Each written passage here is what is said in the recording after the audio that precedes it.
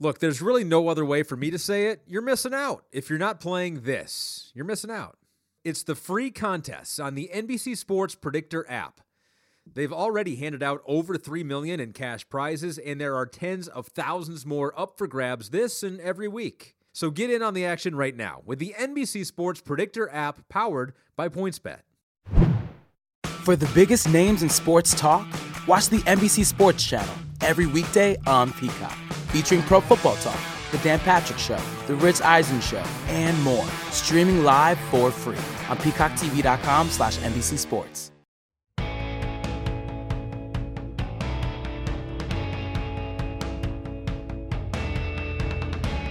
Welcome to the FMIA Mini-Pod, post-Super Bowl edition. We're a week removed from the game. My column focuses this week, my Football Morning in America column focuses on Patrick Mahomes and him sort of looking back on the second half of this game, giving me a little bit of play-by-play of what is going through his mind, especially at the biggest moments. I think you'll really appreciate it. I'm going to read, as I do every week, the lead to the column, but also a couple of programming notes. I'm going to give you a 2-minute snippet right here in this mini pod of my conversation with Patrick Mahomes on Friday. And then on Tuesday, we're going to run the Peter King podcast one day early this week. And you're going to be able to hear my extended conversation with Patrick Mahomes, who recorded it Friday morning. He was on his way home from a workout, which, as I say in my column, Chiefs fans are going to be happy to hear that 5 days after the Super Bowl, the Super Bowl MVP and the guy who holds the football fortunes of the Kansas City Chiefs for the next 14 or 15 years in his hands is working out and not just sitting back there shotgunning beers the way he was during the Chiefs victory parade. So let's get into my column, and then at the end I'll do a little bit of housekeeping, and we will get a little bit done. Pat Mahomes, the Minnesota Twins pitcher, didn't have an Andy Reid in his life when he made the Twins rotation in 1992. That April was great. Mahomes, in his third start, struck out Ricky Henderson and Jose Canseco twice each, and he beat Oakland 8-4. But then in May, he got knocked around at Fenway Park, walked 6 against Cleveland, and got lit up by the Yankees. As Pat Mahomes recalled Saturday, "I learned the hard way. I was this hotshot prospect who started strong and then got hit around, and I'd linger on those bad games. I take the bad game into the next start. I found out that's never good." His son Patrick was born in 1995, and young Pat started going to the ballpark when his dad was a key guy in the Mets bullpen in 1999. Take your son to work days lasted for 10 years, and they weren't all glory days. One of those glory days was Alex Rodriguez giving 6-year-old Patrick batting tips in the cage in Texas. Then Patrick following A-Rod to shortstop and taking grounders there, just like Alex. In 2008, when Pat Mahomes was taking one last shot at the bigs by playing independent baseball with the Sioux Falls Canaries in South Dakota, his son experienced some bus rides too, such as the 9-hour overnight trip from Dallas to El Paso. "What was your big lesson for Patrick?" I asked Pat Mahomes. "What did you want him to soak in back then?" "I wanted him to see the work you had to put in to be a pro," Pat Mahomes said. "He saw that in clubhouses for years." And there was something else, something that came in handy in Super Bowl 54. Pat Mahomes said, "I tell Patrick, it's always about the next play. It's always about the next pitch. Forget what you've done. What are you going to do next?" One day earlier, I had asked Patrick Mahomes why the way to the game when he was in big trouble midway through the fourth quarter in Super Bowl 54 did not get to him. "All that matters is the next play," he said. So this is the column I do every year, 8 days after the Super Bowl, where I try to dive deep into why the game turned out the way it did, through the eyes of the most important player or people in that game. A couple of things lingered with me flying back from Florida the other day that I wanted to explore. One, how did Patrick Mahomes, after the worst 10-minute stretch of his NFL life, climb out of the pit to win this game? Two, as I reported last Monday, it was Mahomes who came up with the idea to call the play I had Reed diagram in this column last week. 2-3 jet chip wasp. I couldn't get it out of my head how amazing it was that the 61-year-old Reed, the sixth winningest coach of all time, before the biggest play call in his life, chose to trust a play second-year starter Mahomes wanted to run to propel the Chiefs out of the hole with 7 minutes left on 3rd and 15. But that's what happened. So I rewatched the game twice, once on the Fox telecast, Joe Buck and Troy Aikman aced this game, and also on the All-22 tape. I spoke to Mahomes, the son and the father, and to backup quarterback Matt Moore and to GM Brett Veach over the weekend, and had two pieces of key leftover info from Andy Reid. Patrick Mahomes was driving home from a workout Friday morning when he called. Now, doesn't that make you feel good, Chiefs Kingdom? After pleasantries, the first unpleasant topic, the interceptions. The tormenting time, Niners 20, Chiefs 10, 2:35 left, third quarter. KC ball at its 25. Watching the game twice in a 5-hour span, you can see what a tireless monster San Francisco defensive end Nick Bosa was. His strip sack and Mahomes' recovery midway through the third quarter led to a desperation 3rd and 12 play for the Chiefs and caused Mahomes to throw a ridiculous interception to Fred Warner. He looked like the intended receiver. Later in the quarter, Mahomes was thoroughly discombobulated by Bosa and friends. 3 rushers, including Bosa, chased Mahomes into an incompletion on first down. There was a run for 5 on second down. Do not go 3 and out here. That's the feeling every Chiefs fan had to have at this moment. Don't go 2 full quarters without scoring. So on 3rd and 5, flushed right, Mahomes decided to sprint for the first down. Bosa in pursuit. Bosa, close as Mahomes turned the corner, did a full belly flop and slapped Mahomes' left calf hard. I actually didn't even feel Bosa behind me until right when he dove, Mahomes told me. And when he dove, I think that last second of me seeing him kind of diving at my leg, I was able to get my knees up. That's a big thing when you're running away from a guy that gets your legs. Keep your knees up and keep your feet from dragging on the ground. He hit me hard.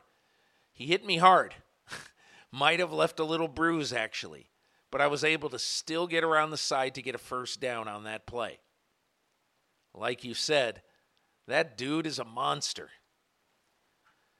Bosa, for the game, had one of the best days any defensive lineman had in the NFL this season, per PFF.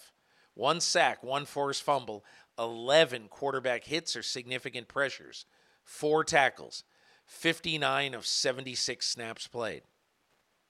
On this series alone, Mahomes was pressured or sacked on 6 of 10 pass drops or scrambles forced by pressure. On the 10th, seeing Jaquaski Tart making a beeline for Tyreek Hill on a short crosser at the Niners' 13, Mahomes threw it behind him. Another interception, his second in 9 minutes. Watching it back, you could see Mahomes change the play at the line. I asked him, "Do you regret that based on the outcome?" "No," he said, "I don't regret it. I did change the play.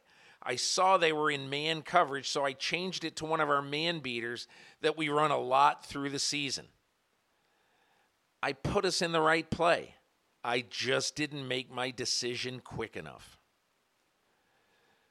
12 minutes left in the biggest game of his life, down 10, and Patrick Mahomes was messing it up with the help of the best pass rush he'd faced all season. When I got back to Kansas City, Veach, the GM, said Saturday evening, I watched the NFL Films version of the game with the players mic'd up.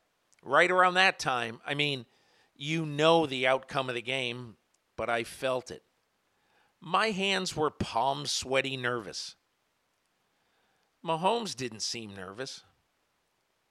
Almost every person that came up to me right there on the sideline said, "We still got time left. You're still good. We're going to have enough time to go down there and put up points," Mahomes said. It was almost a little annoying because I knew we had time left. There was one point, Matt Moore, a guy that's been vital to us being where we are, he came up to me and he was like the last guy to come up and say something. He said, "Hey, we got a lot of time left. You got to believe." And I almost gave him a little bit of an attitude. I was like, "I know we got time left." Moore told me, I think what I said was, "Hey, Pat, it's never over." And he was like, I got it. I'm thinking, what the heck just happened? He's not like that. Later, he came up to me and said, "Sorry for coming at me so hot. Dude, you were like the 15th person to say something to me. Sorry." The effect of the cheerleading wasn't lost on Mahomes, though. It gave me the confidence to go out there and keep slinging the ball around, he said. The most fortuitous loss challenge in NFL history. Niners 20, Chiefs 10, 7:17 left, fourth quarter. KC ball at its 35. 2nd and 15. Mahomes still off through a worm burner that Hill trapped at midfield. Not an impossible catch, but the pass should have been 3 feet higher. Shanahan threw the challenge flag. Meanwhile, in the Fox booth, Troy Aikman told America, "He's not played well, Joe," meaning Joe Buck. "That should have been as easy as completion of the night." While that was being said, Mahomes was talking to offensive coordinator Eric Bieniemy on the sidelines. He knew the play he wanted to call. "Do we have time to run WASP?" Mahomes said, captured by NFL Films. Reed liked it. As he told me, if he feels it, I'm giving it to him. And Moore told me, they really think alike. Maybe sometimes we try to overthink things. We feel like, hey, coach knows best. Let him make the call. And if you're Andy Reid and the Super Bowl might come down to this one play, wouldn't you feel like, step aside, kid. I got this. Just run what I call. Maybe that's why the Reid-Mahomes partnership has been gold for the first 3 years of it. And maybe that's why they got an NFL MVP and a Super Bowl victory to show for it. Maybe this is why Donovan McNabb loved playing for Reid, and why Michael Vick did, and why Reid might have talked Nick Foles out of retirement, and why Alex Smith traded after having his best season so Mahomes could play. Still texts Reid congratulations after wins. It's a partnership. Moore started 2 games when Mahomes had a dislocated kneecap this year. He had just learned the offense. And he had 2 100-plus rating games with 0 turnovers. What impressed me so much about the opportunity, Moore said, is here I was, pretty new to the offense, and we're getting ready for the games, and he says, "You're the one playing. You got to be happy with what you're running, man." As Pat Mahomes, the dad, told me, the best year I had in baseball was with Bobby Valentine with the Mets, 1999. I went 8-0. We made the playoffs. I knew he had so much faith in me that I might pitch every game in the postseason. That's when you feel the best as a ball player, when you know your manager or coach has that kind of faith in you. Pat Mahomes told me his son called him the night of his pre-draft visit to Kansas City in 2017. Son told father Kansas City was where he wanted to play, and Reid was the coach he wanted to play for. He felt Reid would teach him everything he needed to know to win and to let him have the kind of freedom he's played with through his high school and college career. Freedom like picking WASP. It's always about the next pitch. Turned out Mahomes threw the longest air yard throw, 56 yards, that he'd thrown all season on a completion. And, of course, it was the biggest play of the season. I asked Mahomes how he avoided being down in the dumps at that point. I think it's just a competitiveness in the way I've been raised my whole entire life. I don't know if it's from baseball or basketball or football, but I've always just been taught you have to play the next play. You have to go out and compete no matter what's happened earlier in the game, no matter what's happened the whole season. All that matters is that next play. With that little bit of break we had when they were reviewing the play, we were able to talk through all scenarios. I had already talked with Coach Reed and Coach Kafka and EB, meaning Eric Bieniemy. They told me if we don't get after this right now, we're going for it on fourth down. And if I don't have Tyreek or Sammy on those two routes, let's get it straight to the check down and give ourselves at least a chance of that fourth down. So the Chiefs would have gone for it on fourth down. That's one decision to clear up. The other, if Mosley, the cornerback for San Francisco, had turned to run with Tyreek Hill running to the corner, would Mahomes have chosen the same throw to Hill, or would he have checked down to Sammy Watkins on his 16-yard cross? If he doesn't stay there, Mahomes says, I throw for the first down. But once I saw Tyreek get one-on-one with the safety, that's a matchup I'm going to take every time. That, of course, led to 3 touchdowns in 7 minutes, and Kansas City winning 31-20. The epilogue, he's just 24. When the Chiefs were scouting Mahomes, the knock on him, and the big reason why so many NFL teams knocked him down a peg pre-draft, is because he threw some interceptions, 25 in his full 2 seasons as a starter at Texas Tech. And he played a bit out of control at times.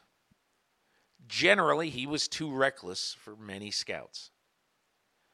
It's hard to judge, too, because so many of his games were like Arena League affairs. In 2016, he threw 88 passes in a game against Oklahoma. What Chiefs personnel Czar Veach saw was a guy playing with 3-star players at Texas Tech against teams with 5-star guys. So often Tech was completely overmatched, Veach said. But Patrick's attitude was, I don't give an S how many stars my wideouts have.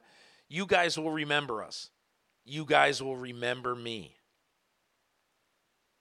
When Reed chose to trade Alex Smith to Washington early in 2018, handing the job to Mahomes, he couldn't have known this accelerated superstardom would happen this fast.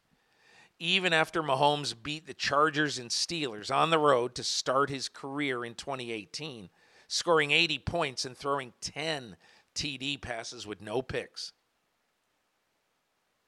Said Patrick Mahomes, the main memory I'll have basically is whenever I watch my dad play, or Alex Rodriguez, or guys like Derek Jeter, all these guys that were superstars, the best of the best at the time, always looking at how much success they had. I watched how hard they worked.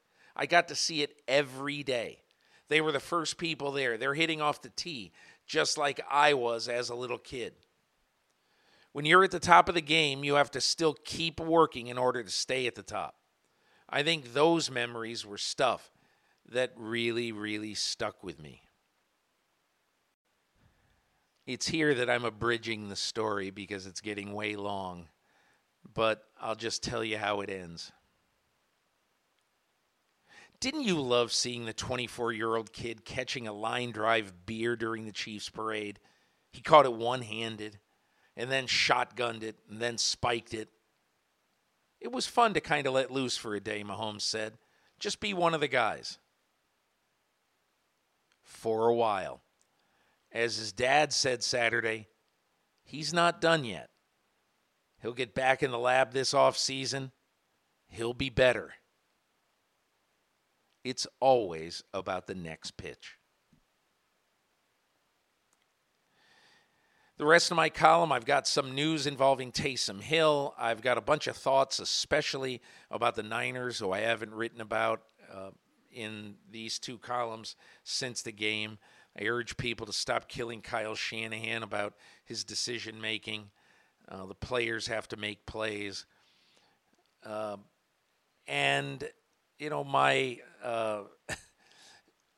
I really wanted to get across sort of in this column is kind of the appreciation, and I hope you have it, for how the mental approach for a quarterback, when he's very, very talented, and so many of these guys are so talented, the mental approach has to be paramount. And I hope you get that from the column this week. My adieu haiku.